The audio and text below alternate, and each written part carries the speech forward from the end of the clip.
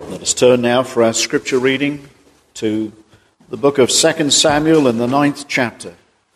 The book of 2 Samuel and the 9th chapter.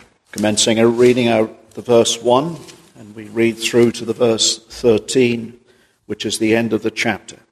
2 Samuel chapter 9. This is the word of the Lord. Let us hear together God's word, his holy, infallible, inerrant word. And David said, "Is there yet any that is left of the house of Saul, that I may show him kindness for Jonathan's sake? And there was of the house of Saul a servant, whose name was Ziba. And when they had called him unto David, the king said unto him, Art thou Ziba? And he said, Thy servant is he. And the king said, Is there not yet any of the house of Saul, that I may show the kindness of God unto him?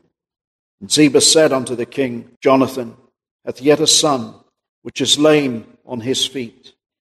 And the king said unto him, Where is he? And Ziba said unto the king, Behold, he is in the house of Machir, the son of Amiel, in Lodebar. Then King David sent and fetched him out of the house of Machir, the son of Amiel, from Lodebar. Now when Mephibosheth, the son of Jonathan, the son of Saul, was come unto David, he fell on his face and did reverence. And David said, Mephibosheth. And he answered, Behold thy servant. And David said unto him, Fear not, for I will surely show thee kindness for Jonathan thy father's sake. And I will restore thee all the land of Saul thy father, and thou shalt eat bread at my table continually. And he bowed himself and said, What is thy servant, that thou shouldest look upon such a dead dog as I am? Then the king called to Ziba, Saul's servant, and said unto him, I have given unto thy master's son all that pertained to Saul, and to all his house. Now therefore, and thy sons and thy servants shall till the land for him, and thou shalt bring in the fruits, that thy master's son may have food to eat. But Mephibosheth, thy master's son, shall eat bread always at my table. Now Ziba had 15 sons and 20 servants. Then said Ziba unto the king, According to all that my lord the king hath commanded his servant, so shall thy servant do. As for Mephibosheth, said the king, he shall eat at my table as one of the king's sons. And Mephibosheth had a young son whose name was Micah. And all that dwelt in the house of Ziba were servants unto Mephibosheth. So Mephibosheth dwelt in Jerusalem, for he did eat continually at the king's table, and was lame on both his feet. Amen. So reads God's holy word. May the Lord be pleased to bless that public reading of his most holy, infallible, inerrant, and sacred word, all to the glory of his name and to the good of our needful and never-dying souls. Let us come before the Lord together in prayer. It is our great privilege, but also our great duty, to come to God in prayer and to bring all of our petitions to him.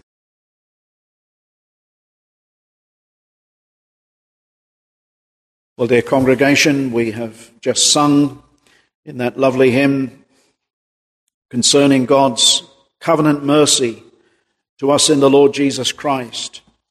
And we do rejoice in the covenant blessings. God is a covenant-keeping God. And we see here David keeping to his covenant promise, which he made with Jonathan. Remember all those years ago, before he was king. So if we turn now to 2 Samuel chapter 9, we've seen, haven't we, through our consecutive week-by-week studies, how just recently David has defeated all of the enemies that were opposing Israel. The enemies, really we could say, of the church ultimately.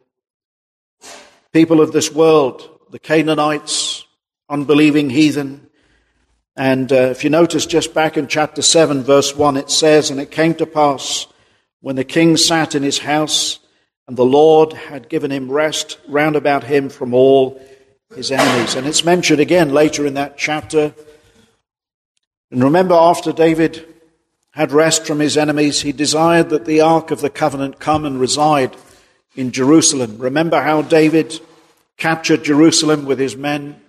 It was held captive by the Jebusites for many, many years, even since the days of Joshua, well over 500 years.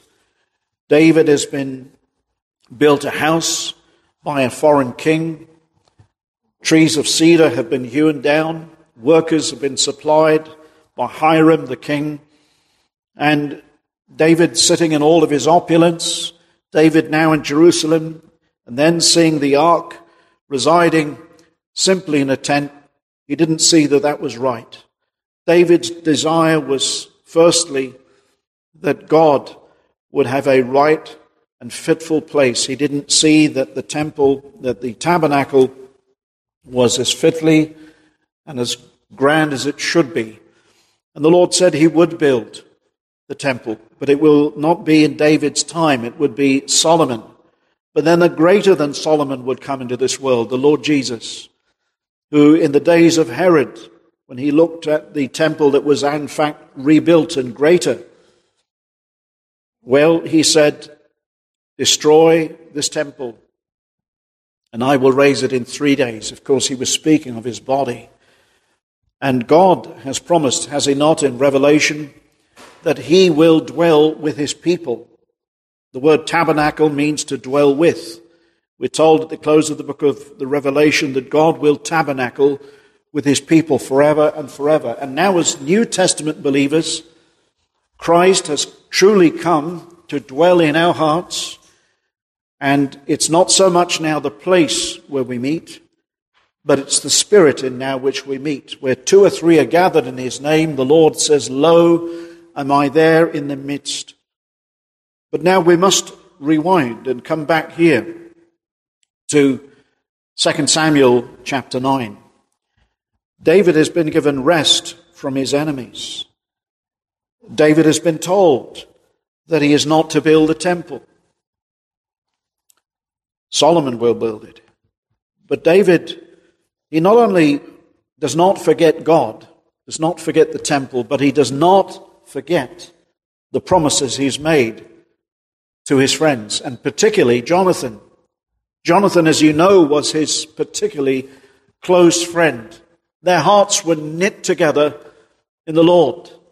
They had kindred minds. Just as Paul said of Timothy, he could find no other man that was as kindred mind as he. Jonathan and David, their hearts were knit together. He loved him, we're told, as his own soul. These two men had great affection one for another. It was because of the Lord. It was that cemented their hearts together, their love in the Lord Jesus Christ. Now you do remember, I trust, that before David was king, Jonathan's father, who was the wicked king, sought to do him great harm, although David never ever did him any harm. David never spoke ill of him. David only did good to him.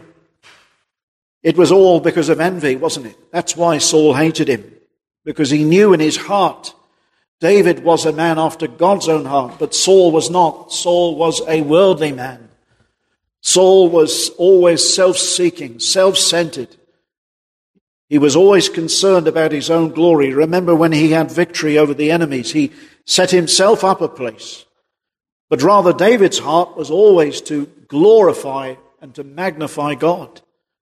And that's the spirit of everyone that is truly born again, that God should be glorified. Well, even after Saul died, remember how David refused to speak ill against Saul, how he showed kindness even to Saul's household. How different to man. Man by nature, sometimes if you hate somebody, this is the world I'm thinking here, sometimes people hate the whole family for no reason. And that's wrong, isn't it? That's not the spirit.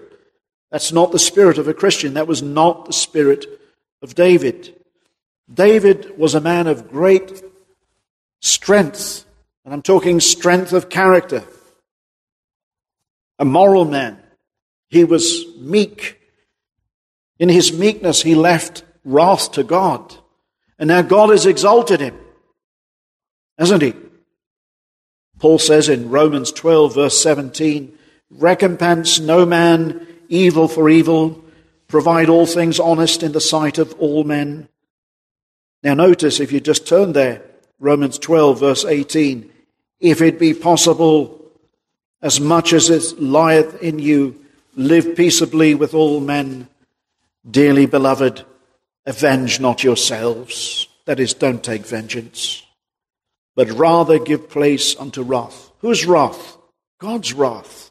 For it is written, vengeance is mine, I will repay, saith the Lord. Therefore, if thine enemy hunger, feed him. If he thirst, give him a drink. For in so doing thou shalt heap coals of fire on his head. Be not overcome of evil, but overcome evil with good. Well, friends, you heap fires of coal upon one's head when you show them kindness. It must pain their conscience when you are kind to them. And they're evil. Well, David was Christ-like, wasn't he? As Paul was. He was meek. Was the Lord Jesus meek? Yes, he was meek. He said this, he said, take my yoke upon you and learn of me, for I am meek and lowly in heart, and ye shall find rest unto your souls. Friends, if you're not meek, and if you are always seeking to take vengeance, you'll not have rest in your soul. You'll not have peace. You'll have, as James says, bitterness, malice, and envy. Where do these things come from? James says they come from the pit. They come from below. They're not from God. But the wisdom, James says, that is from above is first peaceable, easy to be entreated, and so on. Now, so when David was persecuted, what did he do? He didn't speak evil of Saul, just like the Lord Jesus. When he was reviled, it says, if you turn there, 1 Peter 2:22, concerning the Lord Jesus, who did no sin, neither was guile found in his mouth, who when he was reviled not again. When he suffered, he threatened not, but committed himself to him that judgeth righteously, who in his own self bare our sins in his own body on the tree. It's so important that we grasp this, friends, because there's so much in this world to weigh us down, and the devil will find ways, will he not, to weigh us down with bitterness, malice, and envy. There's no place for it in our hearts. We have to leave these things with God. David was a gracious man. And there Peter says, Christ has left us this example, to be in the same way, who when he was reviled. May I tell you, I've met some lovely Christians in my life. Really, I have. I've known ministers who people have spoken unkind things about them. And of course, all these things are not true. We know, and I've known these men for years. And the way that they have treated some of their enemies has really humbled my soul. And that ought to be for each and every one of us, of a gentle spirit. That is the true strength of a man. Vengeance and bitterness shows weakness. It's not a strength in a man. It's a weakness, rather. 1 Peter 4:19, wherefore let them that suffer according to the will of God commit the keeping of their souls to him in well-doing. You carry on doing well as unto a faithful Creator. Your Creator will keep you, and he will sustain you. If you are his, what does he say in his word? The eyes of the Lord are upon them that fear him and that hope in his mercy. Isn't that wonderful? That's who the eyes of the Lord are upon. They're not upon the proud, the arrogant. Psalm 56, verse 11, this is what David did. He said in Psalm 56, verse 11, in God have I put my trust. I will not be afraid. What can man do to me? Let me repeat it. David said, in God have I put my trust. I will not be afraid what man can do unto me. Friends, you'll not know the sweetness of that until you do it, until you are a doer of that. It's a blessed thing to know God has his hand upon you, and that you have no fear because God sees everything, and he will take care of your enemies. And this is why Peter says to those who are of what we call the diaspora, there were many Christians in Peter's day, the Jews who were persecuted in foreign lands. He said to the younger, he said, humble yourselves therefore under the mighty hand of God. The persecution came under the mighty hand of God. That was God's mighty hand. Who ordered the persecution on the church? God did. Peter says, therefore, humble yourself under the mighty hand of God, that he may exalt you in due time. It's exactly what David did. Under the persecution of Saul and his enemies, David humbled himself. And now see, David is exalted. See him in the palace. See him. He's overcome all of his enemies. In the Lord's time. Always the Lord's time. He says, therefore, humble yourselves under the mighty hand of God, that he may exalt you in due time. And then he says, casting all your care upon him, for he careth for you. As you go through trials, as you go through difficulties, cast your care. The word there literally means roll your burdens onto the Lord.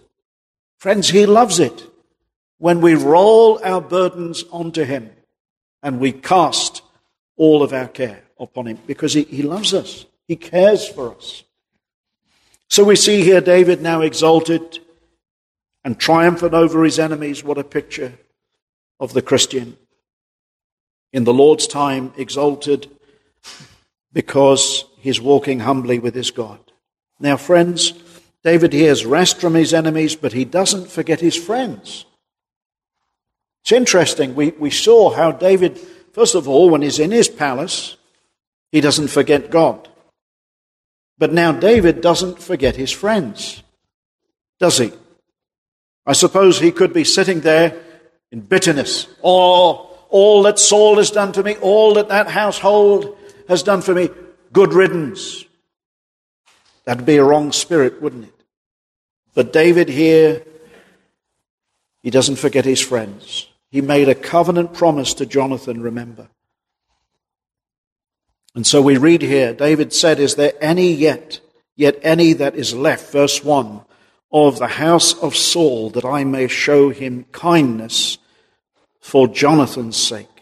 Now the theme of the passage, we could say, in just these short 13 verses, it's not a long chapter, is the kindness of God to a dead dog. We say the kindness of God here, because it is the kindness, as we'll see in verse 6 and following. It is the kindness of God ultimately, because this covenant was made in the Lord's name, and we read here of the kindness for Jonathan's sake. It's the kindness of God. It was God working through David to a dead dog. Now, why do we say a dead dog? Because this is what Mephibosheth says about himself. This is the way he views himself.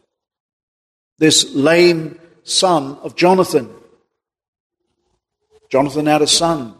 And remember, he was dropped at the age of 5. The nurse dropped him. We read that in our previous studies. We'll visit it again. Now notice, when Mephibosheth here is fetched, in the verse 7 I'll read, he's the only survivor here that we read of at the moment.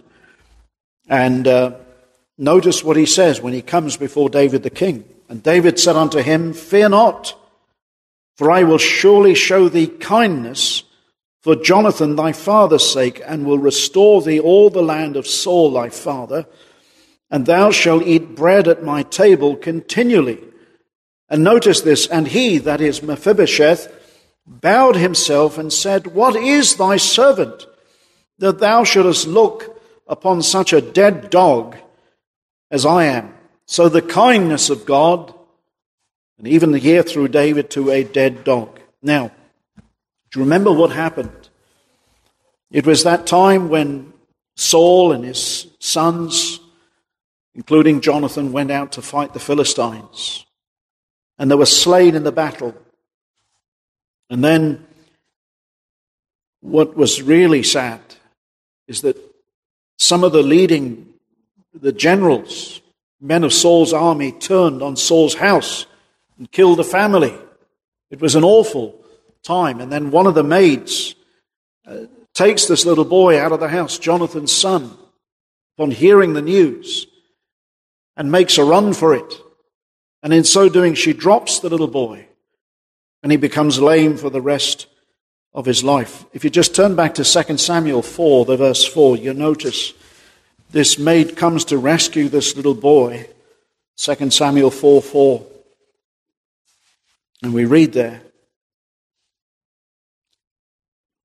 2 Samuel 4:4. And Jonathan, Saul's son, had a son that was lame of his feet. He was 5 years old when the tidings came, or the news came, of Saul and Jonathan out of Jezreel, that is, that they were slain. And his nurse took him up and fled. And it came to pass, as she made haste to flee, that he fell and became lame. And his name was Mephibosheth. And so we read of that there. Now, it's quite cruel, isn't it, the way that even the men of Israel turned on the house of Saul. And even his son, remember Ishbosheth. He was another son of Saul. Saul had several sons, and Ishbosheth, remember, became king. And remember, the name Ishbosheth means man of shame. And we'll think here of this name Mephibosheth. It means breath of shame, or breathing shame. That's what this little boy is called, after his uncle, similar name. So here we have Jonathan's son survived. And remember how, if you just turn back to 1 Samuel 18, remember how David made an oath with Mephibosheth, with Jonathan, Mephibosheth's father. As I said, they were best friends. Remember, here's another thing to bear in mind while you're turning there, that Jonathan was heir to the throne, wasn't he? He should have, by all accounts, succeeded Saul, his father. But he saw that through the prophet Samuel, that David would be the anointed king. He believed that. He believed the word of God. And he did not want to stand on his rights as heir to the throne. Humble man. There's a picture, isn't it? We could say, of the believer. Jesus Christ is king. King of my heart. I must decrease. He must increase. 1 Samuel 18, and it came to pass, when he had made an end of speaking to Saul, this is David, that the soul of Jonathan was knit with the soul of David. And Jonathan loved him as his own soul, and took him, David, that's David, that day, and would let him go no more to his father's house. And Saul kept David. Then Jonathan and David made a covenant, because he loved him as his own soul. And Jonathan stripped himself of the robe that was upon them, and gave it to David, and his garments even to his sword, and to his bow, and to his girdle. So he gave him these important things that he had: his sword, his bow, his girdle. These are all sort of tokens of his pledge of allegiance to David. And then as time went on, we know what happened. David only did Saul good, but remember how the Lord gave David victory over enemies. And Saul had an increasing hatred for David. And he tried to kill him time and time again, remember, many times. And then you come to chapter 23, 1 Samuel 23, and notice the verse 17. We read how Jonathan knew David would be made king. And then he made a covenant with him. Notice, it says in the verse 17 of 1 Samuel 23, "Fear not, for the hand of Saul my father shall not find thee." And now notice, "And thou shalt be king over Israel, and I shall be next unto thee. And that thou also, Saul my father, knoweth." It's interesting here. We know Mephibosheth is going to sit at the table with David, the king. And this is what Jonathan wanted, didn't he? And he was prepared to give up his honor, his glory, that David would have the glory. And we read here in verse 18, "And they two made a covenant before the Lord, and David abode in the wood, and Jonathan went to his house." Now, as we come to this passage, and I'm going to explain later on, I do see that David here is a wonderful foreshadowing of the Lord Jesus Christ that is to come, and how he saves sinners, beggarly sinners. There was nothing impressive here about Mephibosheth, this lame man. And we, quite frankly, when the Lord saves us, there's nothing impressive in us. We're weak, we're feeble, we're lame. We can't do anything for the Lord. We can't give him anything. We're poor. We can't help the great King of Kings. It is he that makes us useful.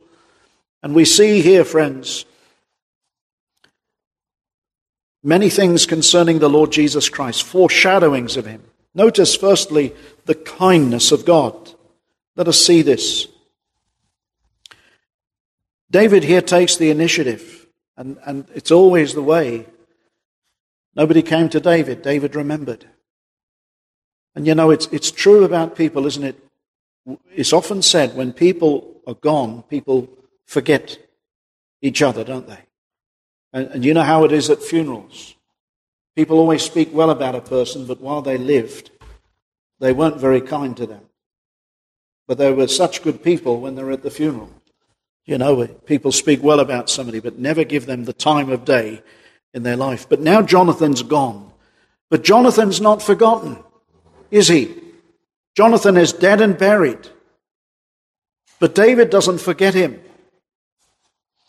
And David here is seeking to show kindness and mercy to those, we could say, that sought him not. Mephibosheth is not seeking David.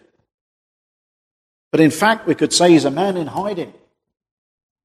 Isn't he? His life was at threat before. And we're told here, David has to say to him, "Fear not." Now, it was very common for kings in these days to completely wipe out an old dynasty, to kill every member of that family. That was the normal thing to do. But that's not the spirit of David, is it? So that they posed no threat to the king. So ordinary kings would execute a former dynasty so that they didn't pose a threat. And technically, we could say, Mephibosheth was one who stood in line to be king. If the Israelites wanted to be funny about things, they could say, well, here's a successor to Saul. But Mephibosheth, well, he was not sought, or he was not seeking the Lord. But David seeks him out, and this is true for us in salvation. The Lord seeks his lost sheep in this world, helpless as they are. Now, if you just turn back to 1 Samuel 20, verse 13, we read 1 Samuel 20, the verse 13. This is the kindness of the Lord. It's not simply David's kindness. Remember, there was a covenant made between David and Jonathan. And I'm going to show you here that this is actually the kindness of the Lord. 1 Samuel 20, verse 13. They come again and reiterate their covenant. We read from chapter 18, now chapter 19 of 1 Samuel, verse 13. The Lord do so and much more to Jonathan. But if it please my father to do thee evil, then I will show it thee, and send thee away, that thou mayest go in peace. And the Lord be with thee, as he hath been with my father. And thou shalt not only, while yet I live, show me the kindness, notice there, of the Lord, that I die not, but also that thou shalt not be cut off thy kindness from my house forever.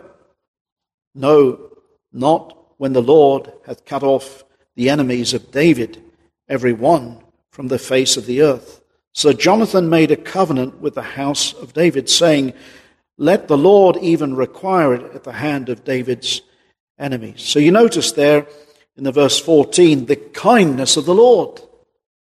And this is what Jonathan is saying, is even the smiting of all the enemies. How is this going to happen, David? The Lord is going to cut off thine enemies. But David, do not forget me. They made a covenant. They cut a covenant literally. But it's called in verse 14, the kindness of the Lord. That's an important phrase. So we could say that David's motive here in seeking for anybody that was yet surviving from Jonathan's or Saul's house was because of that covenant kindness, and that covenant that he made with Jonathan. But it's also a merciful kindness, isn't it?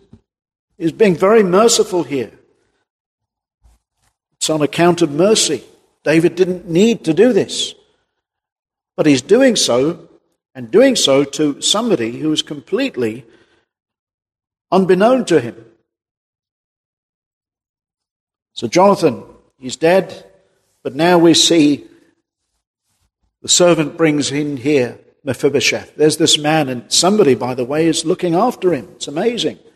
Notice what the servant says. Verse 3, and the king said, is there not yet any of the house of Saul, that I may show the kindness of God unto him? And Ziba said unto the king, Jonathan hath yet a son, which is lame on his feet. And the king said unto him, where is he? And Ziba said unto the king, behold, he is in the house of Machir, the son of Amiel, in Lodebar. Now somebody is looking after this man. What a kind man he was, looking after this lame young, or this lame son of Jonathan. Now even the name Lodebar, which means a place of no reputation, that's what it means, or no blessing, no honor. And that's us. Do we not come from Adam? And was not Adam a sinner? We have nothing we can claim good. Mephibosheth was of the house of Saul. But on account, friends, of that covenant that David made with Jonathan, Mephibosheth is called for. Bring him in. And David blesses him. And he provides him servants. Notice in this chapter at the end, Ziba, all of his sons and all of his servants become his servants, Mephibosheth's. And all the land that Saul had is given to Mephibosheth. Everything that was lost. And you think about that in terms of us. Adam lost this world, as it were. And there will be a paradise restored, my friends. There's a paradise that was lost. But in the Lord Jesus Christ, our great King, who is merciful, who is kind, will restore to us a better world than this. Isn't that wonderful? And we will sit at his banqueting table forever and enjoy his mercy.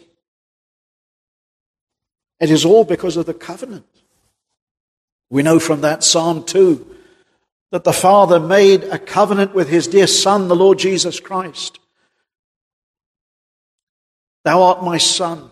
I have given thee the heathen as an inheritance. Amongst the many nations of this world, God has out of every kindred, tribe, tongue, and nation a people. And one day we shall see them, and they will all stand before him, washed in the blood of the Lamb, and before his glory. When was that given us? The Bible tells us that grace was given us in Christ Jesus before the world began. Paul says to Titus in Titus 1:2, in hope of eternal life, which God that cannot lie promised before the world began. You say, well, who did he promise if the world did not even exist and there were no angels? His Son. A covenant was made with the Son, Father, Son, and Holy Spirit. What did the Lord Jesus Christ say in John 6:37? All that the Father giveth me shall come to me. Do we realize that in all eternity past, God gave the Son, God the Father gave the Son a select people, what the Bible calls many, many times. And I get extremely annoyed when people say, well, there's no such thing as election in the Bible. My friends, have you read the Bible? In almost every epistle in the New Testament, it speaks about the elect who are predestined to eternal life. And it is precisely to them that grace was given them in Christ Jesus before the world began. And that's amazing. On account of the love that the Father has to the Son, just as Jonathan and David had a love, the Father determined to give the Son a people, but it would not be at no cost. Now you notice here, these types, they always fall short, don't they? In one sense, this would be no cost to David, because all the land that was Saul's was going to be given to Mephibosheth. So in a sense, David is not paying for it. And we notice that even the servant that is given here, Ziba, while he's serving David, he is going to be Mephibosheth's servant. But David will still sit and eat, though it may even be his own food, but he has the privilege of sitting at David's table with David's sons. Now, can you imagine sons such as Ammon? And we can think of some of David's wicked sons, how their hearts must have been. Who is this lame man sitting at the table with us and our Father? Well, there's a picture of grace. There's a picture of the prodigal as well. Friends, if we're ever at the marriage supper of the Lamb, it is entirely of God's grace, isn't it? And entirely of God's mercy. The Lord Jesus said, all that the Father giveth me shall come to me, and him that cometh to me I will in no wise cast out. For I came down from heaven to do mine own will. Not to do mine own will, but the will of him that sent me. And this is the will. This is the Father's will that sent me, that all which he hath given me I shall lose nothing, but shall raise it up at the last day. Now you read, and as you study John's Gospel, it was also the Father's will that the Son should lay down his life for the sheep. And they are described as the purchased sheep. And that's why they cannot be lost, because they have been bought by the Lord Jesus Christ at the cost of his own blood. And that's why they that come to him, because he puts his Spirit in them so that they do come to him, shall come to him, and they will never perish, Because not only are they drawn, but they've been bought, they've been purchased, and they shall ever abide with him in the new heavens and in the new earth. This is amazing. Now, David was obliged, just as the people of old were obliged to commit themselves to covenant promises. Let me just take you back to Joshua chapter 9, verse 15. Remember how under Joshua, when they conquered the land, that the Gibeonites came. And remember, they pretended to be from far, far away, but they weren't. Remember how they came with clothes that were ripped apart and came with water bottles empty. They made themselves look quite disheveled and so on. But remember how Joshua and the men made a covenant with the Gibeonites to protect them. It says there in Joshua 9:15, when they concerning them, that the covenant was made. So you can read that whole chapter. But later on, if you turn to 2 Samuel 21, that covenant was still binding. Remember, Saul broke the covenant that Joshua had made with the Gibeonites centuries before. And then we read in 2 Samuel 21, verse 1, and there was a famine in the days of David 3 years, year after year, and David inquired of the Lord. So something's wrong. Well, what is it? And the Lord answered, it is for Saul. You see, God doesn't forget. God doesn't forget, notice, and for his bloody house, because he slew the Gibeonites. Israel had made a covenant with the Gibeonites. And because Saul broke it, God sent a famine. You see, God keeps promises.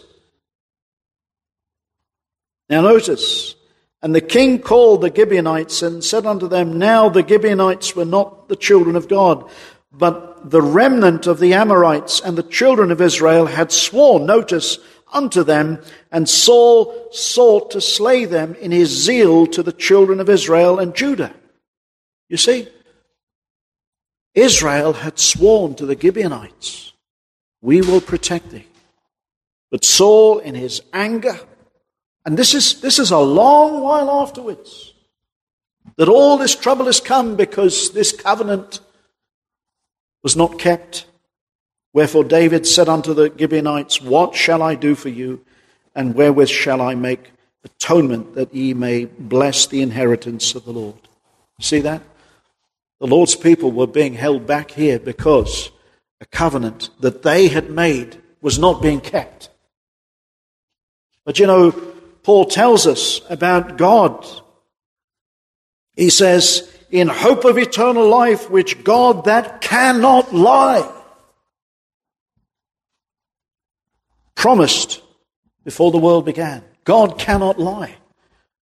And God has to stick to his promises.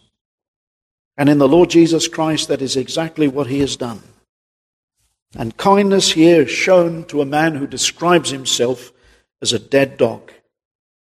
Then King David sent and fetched him out of the house of Machir. Now you notice verse 6, now when Mephibosheth, the son of Jonathan, the son of Saul, was come to David, he fell on his face and did reverence. And David said, Mephibosheth, and he answered, behold, thy servant. And this is, let me say, how every true believer sees himself before the Lord. What am I, Lord? You remember the Samaritan woman who said, even the dogs eat under the table? Remember how the Lord said, it's not meat for thee. Thou art a foreigner, in effect. But she said, yea, Lord, but even the dogs do eat of the children's bread. And you see, every true believer understands their unworthiness before God, before the King of grace. We have a very good picture here, don't we, of how unfit sinners are before a worthy Savior. David was worthy in terms of his character. He was not a perfect man, granted, but we can see something of the foreshadowing of Jesus Christ. This man is humble, isn't he? And he makes no claim upon David. He doesn't come and say, my grandfather Saul. And no doubt he would have heard about the love that his father Jonathan had for him. But he couldn't even claim that, could he? Could he claim that? Friends, none of us can claim anything, even of our family. Well, my father was a Christian. Well, so what? You and I are dead dogs before God. You know, we read in Ecclesiastes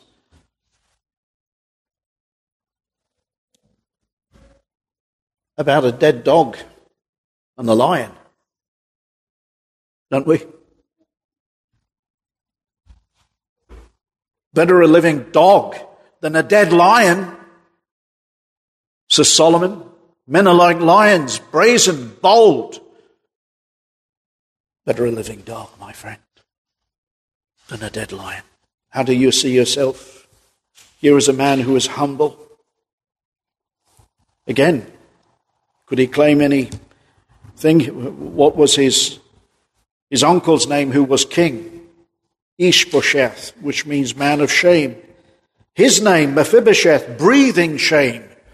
That's us. Really.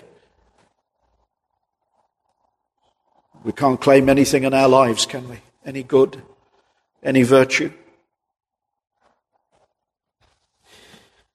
He was a fearful recipient also, verse 7. David said, "Fear not, for I will surely show thee kindness." My friends, this is kindness and the mercy of God as we've seen to a dead dog. And that's how the Lord deals with us. If we don't see ourselves as dead, as it were. You know, Paul said, when the law came, I died. I was as if I was a dead man.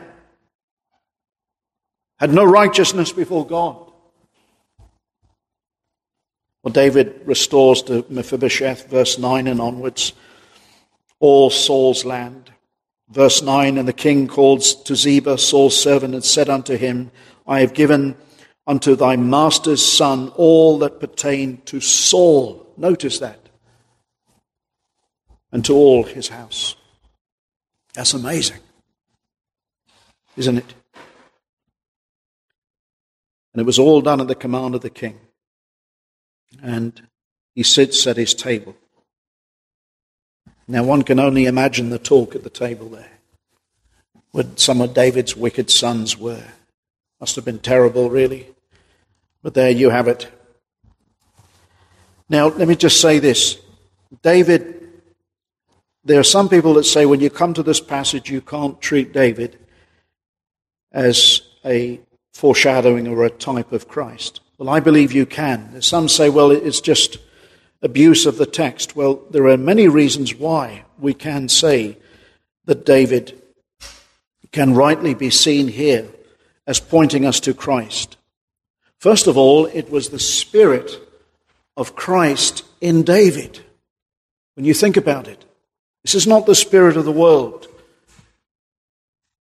The very covenant promise that he made was before the Lord. And David calls it the kindness of God. And Jonathan calls it the kindness of God. And it was kept for the sake of the honor of God.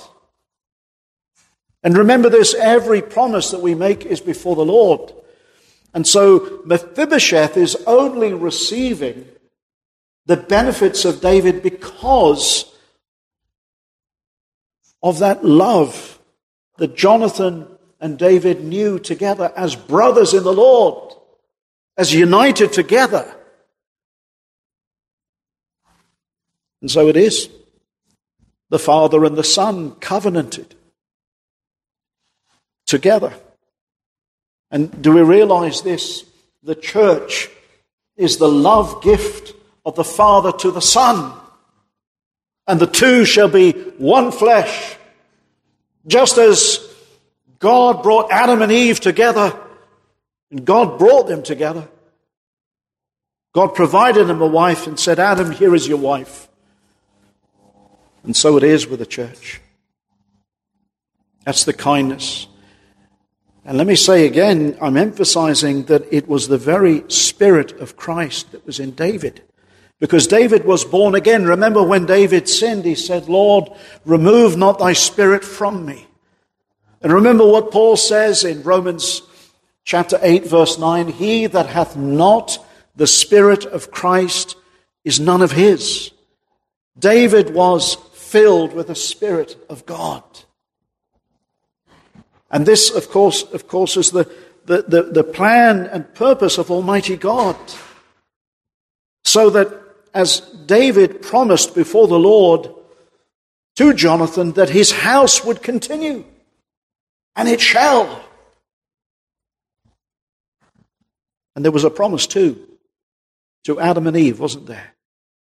That the seed of the woman would come into this world, Jesus Christ. And that is only how man will, let me say it, put it this way, unless the Lord Jesus Christ came into this world, humanity would cease to exist entirely. There would be no humanity in heaven. It will be a glorified humanity. But it was through that covenant promise, Genesis 3:15. And what is true, we see the Spirit of Christ in David. As we've said, David shows a remarkable, gracious spirit. Remember what the Lord Jesus said, blessed are the merciful, for they shall obtain mercy. It's not, the Lord Jesus there is not saying that you're going to earn mercy. Rather, he is saying, these are the members of my kingdom because the Spirit of Christ is in those people. They are blessed. In other words, those who are merciful reflect the very fact that they have been shown mercy. It's reflective that they are children of the covenant of grace. And they are gracious people. And they do good even to their enemies.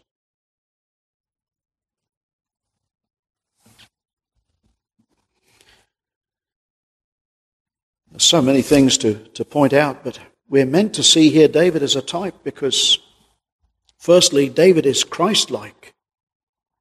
And David acted in a Christ-like way. And so it's because of the grace of God was in him. And that's important to see. And we have this teaching in so many passages of Scripture.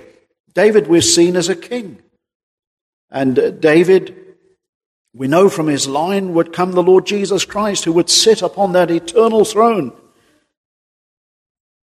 Jonathan believed by the word of God from Samuel. But he believed because David was walking according to the Spirit of God as well. That this is the man.